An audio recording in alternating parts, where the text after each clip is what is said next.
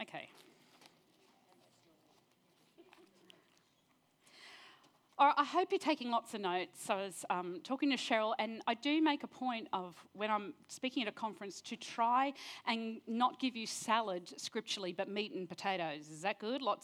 So if I talk a bit fast, hopefully you're getting the notes. The idea is you write quickly and you go home and reflect. Is that cool? And the other thing I wanted to say is I really appreciate already the women I've met who, relating to me about my daughter, either they have a daughter or we were saying everyone's got a story in their life. Everyone. And I'm sure you can just take whatever my personal experience is and put it across to yours. So I just want to say I really get that everyone in this room has a story and they're all valid and they're all significant and they're all special. Is that cool? All right, Lord Jesus, we just thank you for this next session. Yeah, Lord.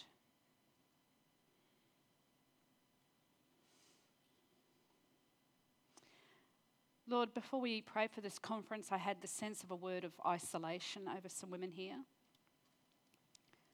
physically and emotionally and spiritually. And Lord, I feel like you're going to start speaking into that, but there's something more. I just feel like the Lord, some of you, he's just unlocking your heart a little bit and he's going to really gently call you right now. I pray that you are brave. I pray that you don't shut down any ideas that, is this real? That you don't shut down by saying, oh, this is for another woman, not me. If you're thinking that, this is for you. Lord Jesus, I pray that you would just give the most beautiful present to a woman in this next session. I thank you for your generosity and your kindness. Amen. Who likes stories? I love stories. Trashy romances, anyone? But we tell everyone we're reading War and Peace, right? Okay. I love good stories. I love stories like Narnia. Narnia? Yes, love it.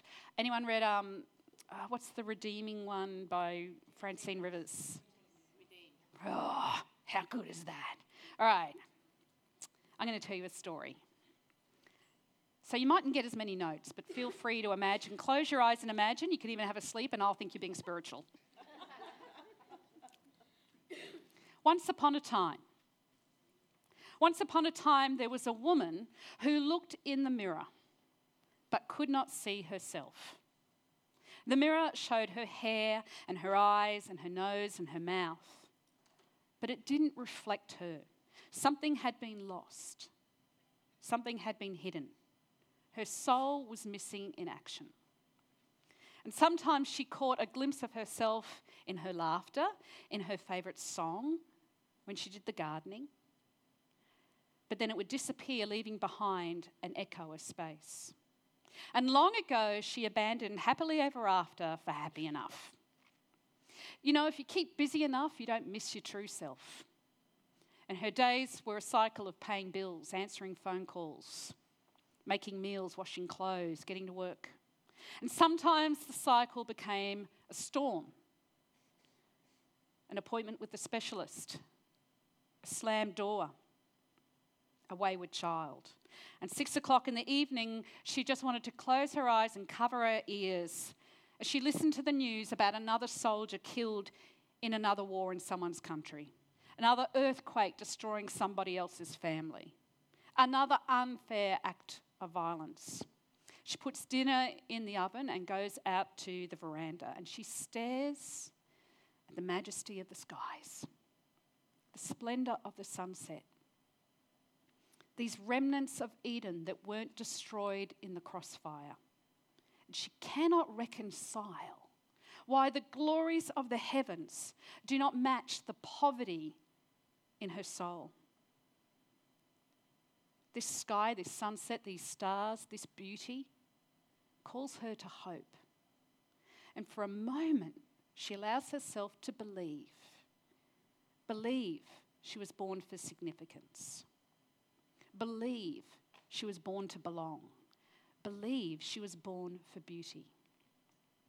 And like Cinderella covered in the ashes of disappointment and the cinders of loneliness, she can get just a little glimpse of the castle in the distance. And she dares to believe. Believe in stories of castles and glass slippers and ball gowns. Believe that perhaps these stories were not lost with her innocence and dreams. Believe that one day her prince will come. Believe that there is a rhyme and a reason to the story of humanity. She dares to believe in a once upon a time. See, once upon a time, God created. He sculpted this beautiful and perfect green and blue planet. And he painted the earth with rainforests and oceans and deserts and mountains. He composed the song of the nightingale, the roar of waves, the roar of a lion. And he framed all this with the heavens, with stars and galaxies and moon. And then he created his masterpiece, fearfully and wonderfully made in his very own image, man and woman.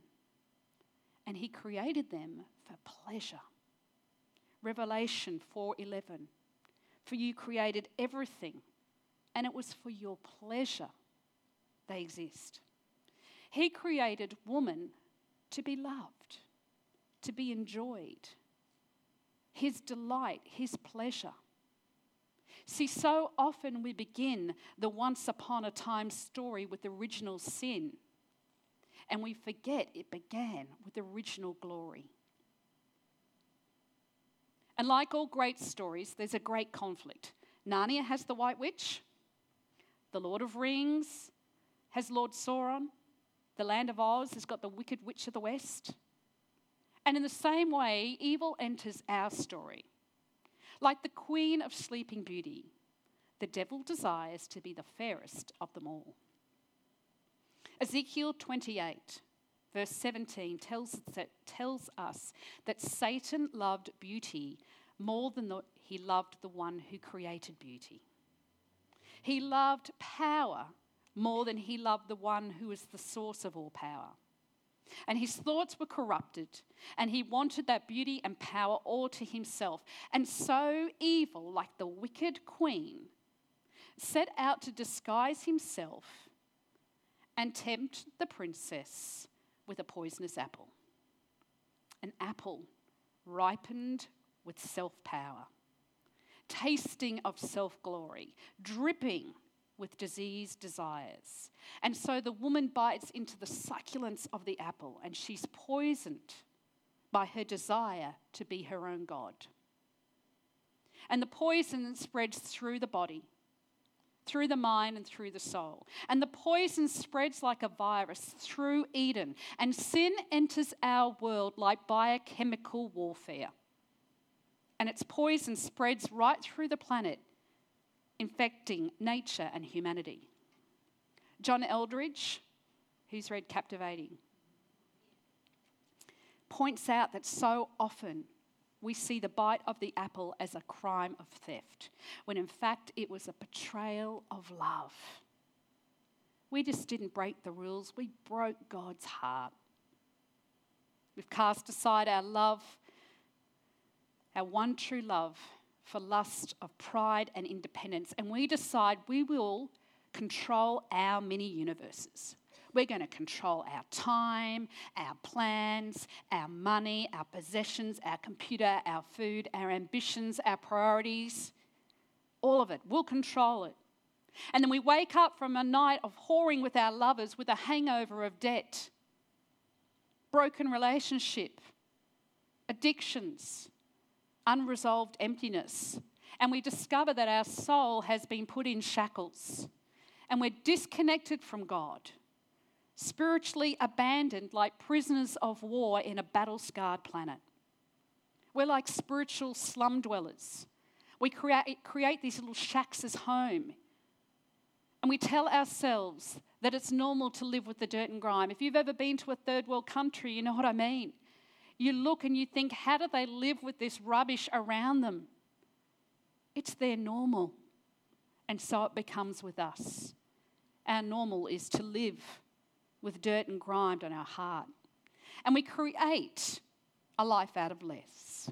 We create moments of pleasure, meaning out of the leftovers. And we tell ourselves that's all there is.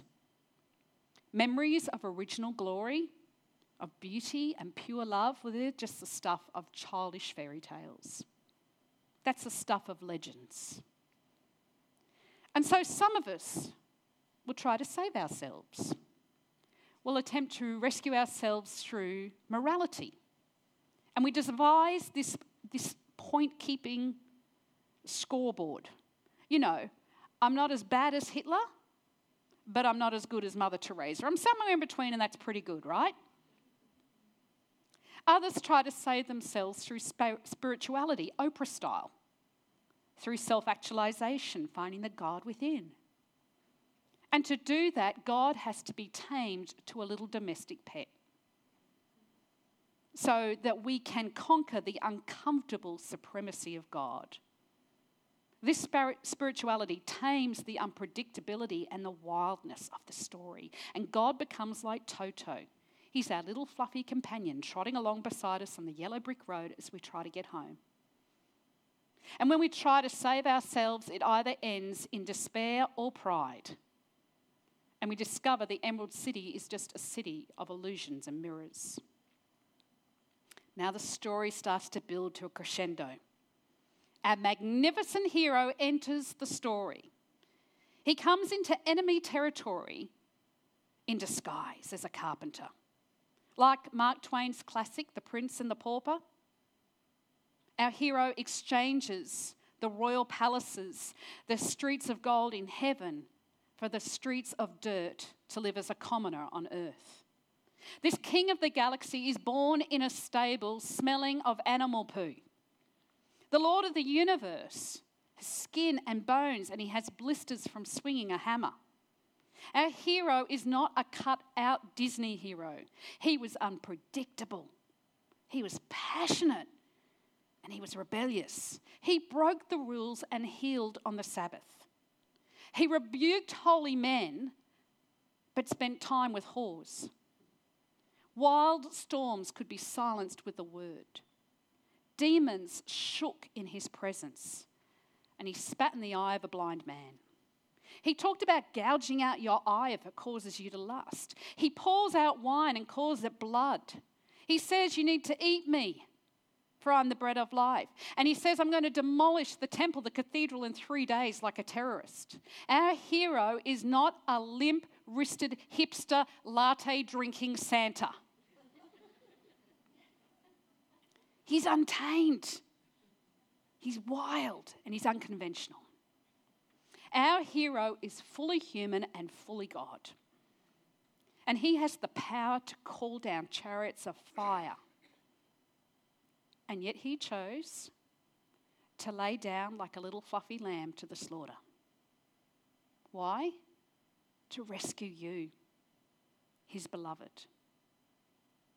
And so his hands were shackled above his head as straps of leather and metal hooks were whipped into his back and ripped off strips of flesh.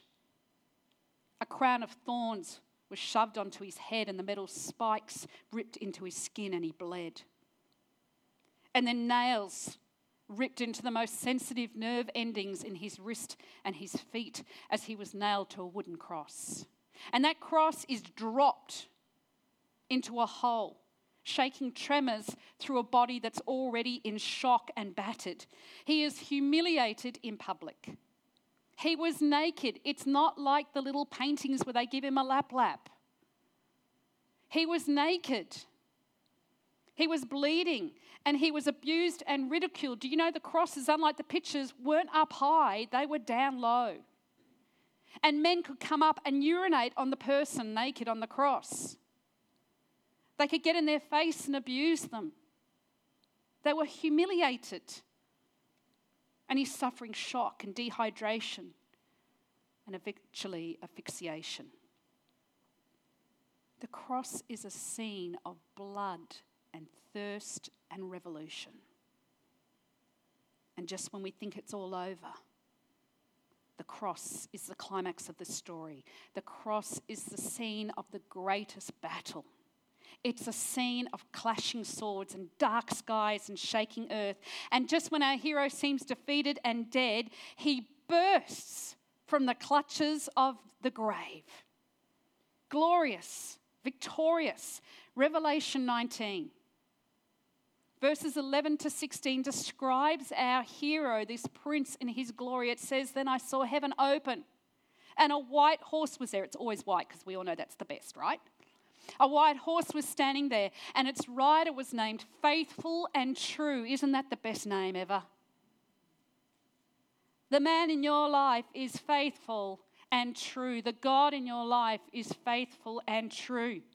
And his eyes were like flames of fire, and on his head were many crowns. And he wore a robe dripped in blood, and the armies of heaven were dressed in the finest pure linen, followed him on white horses.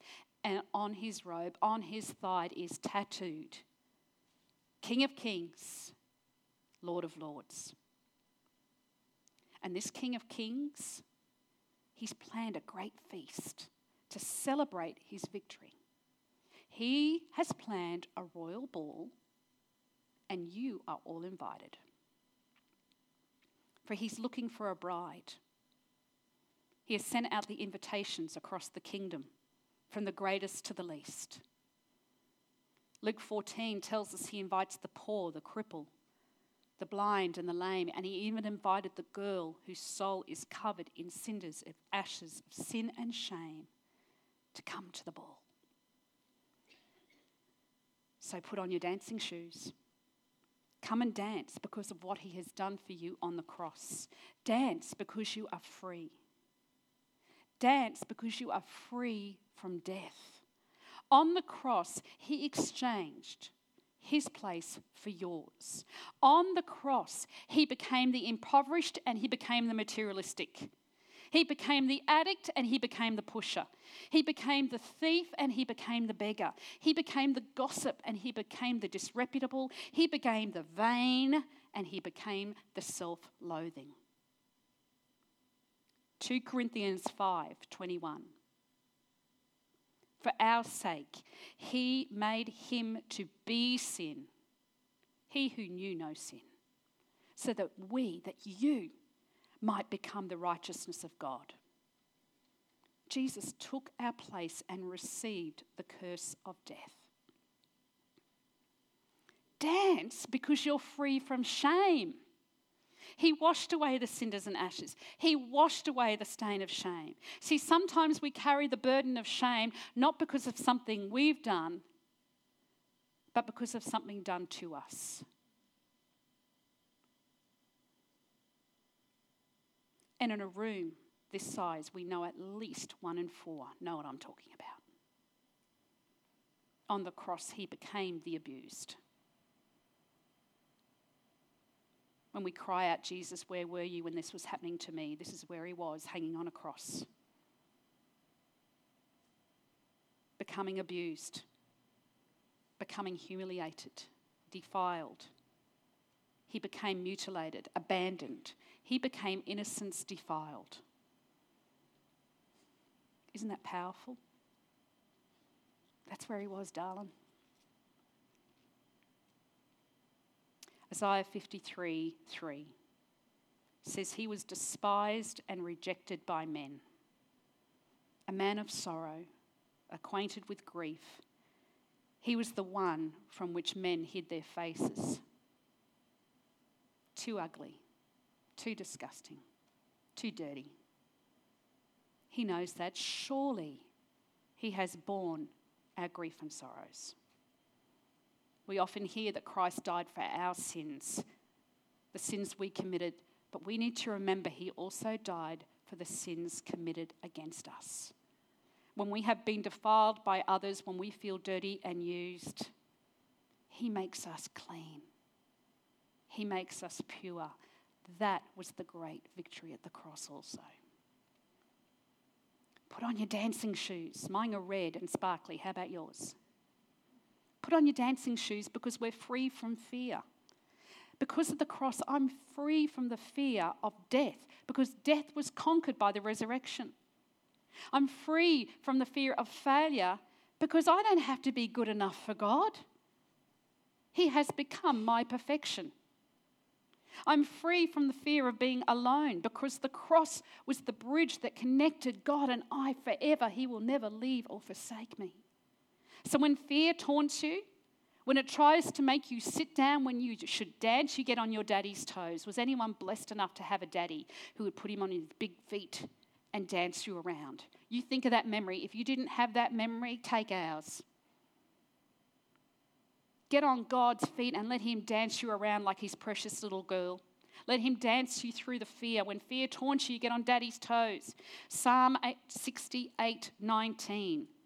Every day he carries us in his arms. Isn't that a verse you could munch and crunch and live off like a feast? Every day he carries you in his arms. Allow your dance partner to lead you. Put on your dancing shoes because you are free from the approval of others. See, when we see life through the cross, Jesus becomes our centre. Like Cinderella, enchanted with her Prince of Peace, her eyes are on him alone. What does he think? What's he thinking now? What are you thinking, honey? Men love that question, don't they? No, they don't. Don't ask them that. What's Jesus thinking? What's he passionate about? These things consume our attention. I dance for him and no other. I dance not for the applause of others. Their clapping is just a hollow sound. I don't dance to their rhythm. Let's dance to the rhythm of heaven. Put on your dancing shoes and dance. Dance because you are free from death, free from shame, free from fear, free from the approval of others. See, from the cross, the Prince of Peace slayed the dragon. He cut through the big tangle of thorns surrounding the castle of your heart, and he got in there and he rescued his princess. She was in a spiritual slumber, poisoned, but he awakens her soul with a kiss of heaven. And he says, "It is finished." Your death, your punishment, your shame, that all died. It's finished. It died on the cross. Your new life, your new purity, your new righteousness, it's in me. Your resurrection is in me. You are a new creation. The girl covered in grime and cinders is now the beloved princess. Turn to Ezekiel 16 if you've got it. Love it. Ezekiel 16 describes the process of transforming us from cinders to royalty. Verse 5, on the day you were born, you were unwanted, dumped in a field, left to die. That verse is powerful. There are little baby girls all over Asia and the Middle East. When they're born and they see it's a girl, they're dumped. They're unwanted because they're a girl. That's what Satan's doing. And now because science is good, they can do it when they're still in the womb. It's a girl. This verse just isn't for us in our comfortable little white world, okay? This is a powerful verse across the world. Perhaps you, on the day you were born, were unwanted, an unplanned pregnancy, not wanted. God's talking right at you. But I came by. God came by and he saw you helplessly kicking about in your own blood. And as you lay there, I said, live. That one word, God says, live. He doesn't say survive, please don't die. He says, live. Verse 9, then I bathed you and washed off your blood, and I rubbed fragrant oils to your skin. Verse 10, I gave you expensive clothing of fine linen and silk, beautifully embroidered. And then he gives shoes, sandals of fine goat skin leather, which I think is like a Manolo Blahnik, but anyway. Verse 11, I gave you jewelry, bracelets, beautiful necklace, sorry mums, a ring for your nose, earrings for your ears, and a lovely crown for your head. And you became more beautiful than ever. You looked like a queen, and so you were. If you're telling yourself this isn't me, you're wrong. Listen to me. This is for you. First, like the unwanted baby girl, we are bathed and cleansed and made pure. Ezekiel 36, verses 25-26, it says, I will pour water over you and scrub you clean. I will give you a new heart and put a new spirit in you, and I'll remove your stone heart from your body. I love that, stone heart. Sometimes we don't have a broken heart. Sometimes we just can't feel anything anymore. We're numb. I'm going to remove that from your body and replace it with a heart that is God-willed, not self-willed. I used to imagine that when God wanted to rub me clean, it would be like a scary nurse like Colleen. Not really. She dresses up as Santa at Christmas time. She's not a scary nurse. But you know the scary nurse. These scary women sell bras at David Jones. You know the ones I'm talking about. Sorry, do you work at David Jones? Oh, good. Okay. You just know who I'm talking about, don't you? Yes. I thought this scary woman would be like God. Scrub me clean, you naughty, naughty little sinning girl. And then God says, no. Imagine the palaces of Scheherazade. And there's marble archways. And this is in my mind, you go where you want. There's a great big, huge, round, warm pool of water. And on it's floating jasmine and rose petals. And the mist is coming off and it smells of beautiful oils. And I just slip into that water.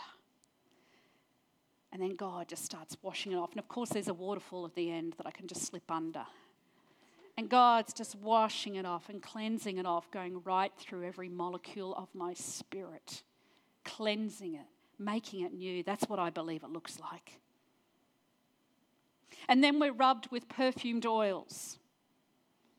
In the Bible, we read about another woman who was an orphan and a refugee, and she's transformed from commoner to royalty. Young Hadassah is taken to the royal courts to be presented to the king. But first, she doesn't just have a day spa. No, my friend. She doesn't go to Bali for a week at the health farm. She has a year of treatments. 6 months of cleansing. Apparently that constant diet of lentils and hummus, not so attractive. And then 6 months of being beautified in the oil of myrrh and perfumes and oils. See, evolving from orphan to princess is a process. The cleansing of your sin is immediate. Your adoption forever. And you are given the title, beloved daughter of the King of Kings. But now over time, over the months, the perfume of Jesus has to saturate into your soul and be massaged in. It's absorbed into our attitudes and our thoughts and our behaviours until we start to reflect the reality of our royal title. 2 Corinthians 2:14 says, our lives are like a Christ-like fragrance rising up to God. The presence of his Spirit in our soul is a perfume, and it smells of love and life and beauty. It just gets better because after we're cleansed, we're given new clothes.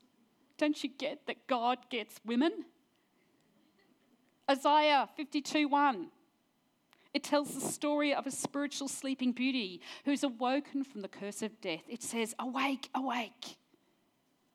Put on your strength, O Zion. Put on your beautiful garments. Isn't this a classic theme in stories? What we love about stories, this transformation of pauper to princess. When Cinderella gets ready for the ball, ready to meet her prince, her rags and her ashes are exchanged for that fabulous dress as she twirls. It goes pink and blue, pink and blue. I love that. When Julia Roberts is taken shopping with Richard Gere and Pretty Woman, they spend an obscene amount of money, don't they? The prostitute becomes the lady. And those who are old school, Eliza Doolittle. Do you remember the black and white outfit? The street cockney becomes dignified nobility. I don't believe those stories come out of nowhere. Those stories come out of what God has created us in our humanity. That's our spirits crying out for that experience. And it keeps happening in stories and over and resonating because that's what God is doing. And so the Bible describes our new clothes. We get new clothes to match our new identity. Isaiah 61:10 says we are dressed in the clothing of salvation, in the robes of righteousness. Like a bride in her jewels. Psalm 45, just keep reading that over and over. Psalm 45 Verses 13 and 14 tells us we are the bride, the princess who looks glorious in her golden gown, and in her beautiful robes she is led to the king. It just gets better. Then we're adorned by jewels. First, he places a crown on her head. You know what I love about the crown? It's worn over the mind. Ephesians 4:23 says there must be a spiritual renewal of your thoughts and attitude, for you are a new person, created in God's likeness, righteous, holy, and true. That's my mindset. Righteous, holy, and true. I am righteous, holy, and true. The crown reminds me to think in a new way. I am not rejected, I am chosen. I'm not ugly, I'm beautiful. I'm not useless, I'm significant. I'm not a pauper, I'm a princess. My daddy's the biggest daddy in the universe. With this crown, we receive a position in his family, a daughter of the Most High King, in a kingdom with authority and significance. This crown reminds us we have dignity. And then he places a necklace around our neck. And that's significant because the necklace falls over our heart, over our chest. It's in our hearts where we keep the words Isaiah 43:4. If you don't know this verse, learn it.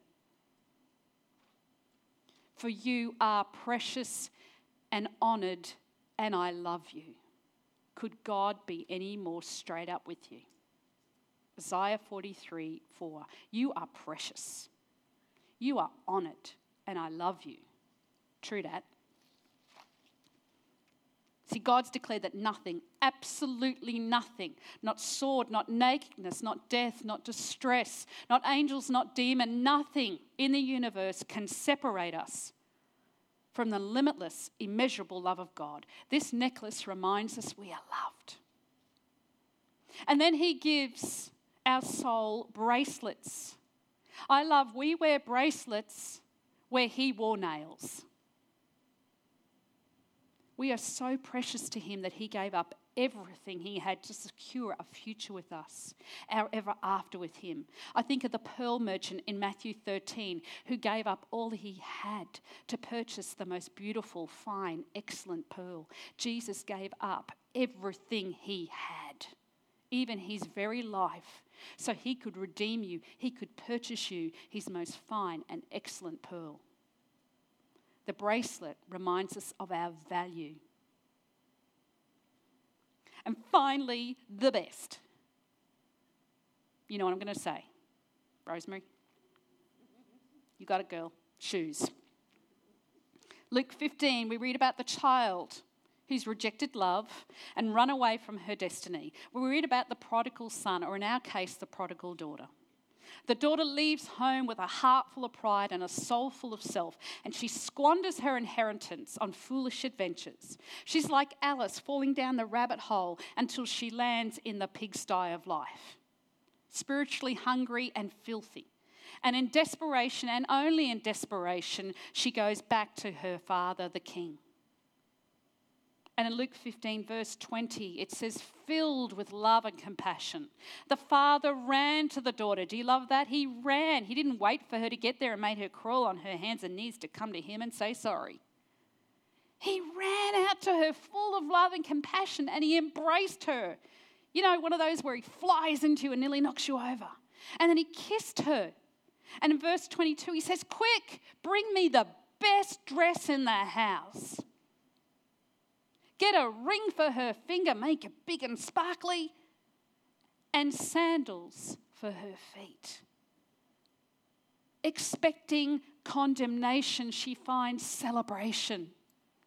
Expecting punishment, she gets pearls. Expecting to be thrown the scraps, he throws a party. Expecting to get a dressing down, he dresses her up in golden silk and new silk slippers. See, in biblical times, he had to get her shoes because in biblical times, if you were in poverty, you didn't have shoes. In biblical times, if you were grieving and surrounded by death, you didn't wear shoes. And the father is saying this is the end of her spiritual death and grieving. This is the end of her spiritual poverty. Put shoes on her feet. He is giving her a position as royalty in his kingdom because the royals wore shoes. Priests wore shoes. He's giving her a place of sacredness in the kingdom. Like Cinderella, your prince is looking for you. You can run away from your destiny, thinking your failures and your flaws are the strike of midnight. But he comes looking for you. And the shoe fits. You are the princess. The shoes remind us we're chosen. Once upon a time, a woman looked in the mirror, and the face she saw reflected the face of her father. In her eyes, she could see his eyes, eyes that saw with love and compassion.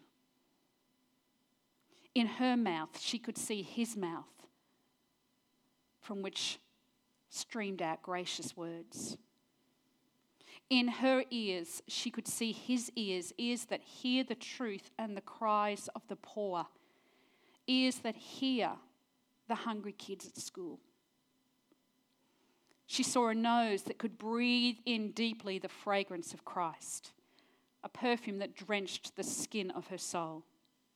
She saw a neck graced with fine and pure pearls, pearls given to her from her father for her spiritual birthday, the day she became a woman of God.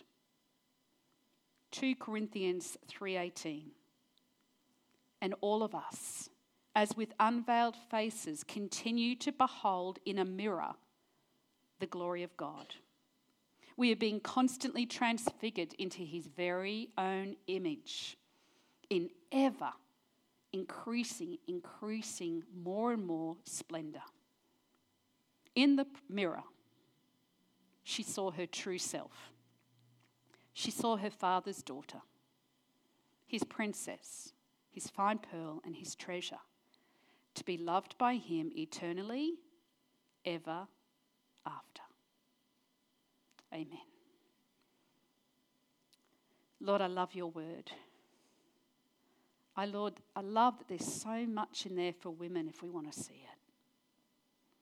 I love that we weren't a second thought. I love that our beauty and our femininity resonates as part of your image, part of who you are, part of what you've put in us. Lord, help us to see ourselves as you see us, created in the image of you, wonderfully and fearfully made, wrought and embroidered in our mother's womb. You've known us every day of our life, and you've written all the days of our life in the book of life. That you hem us in from behind and from behind and all around us.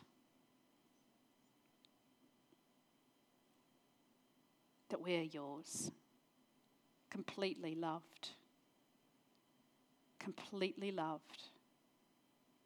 yours. Amen.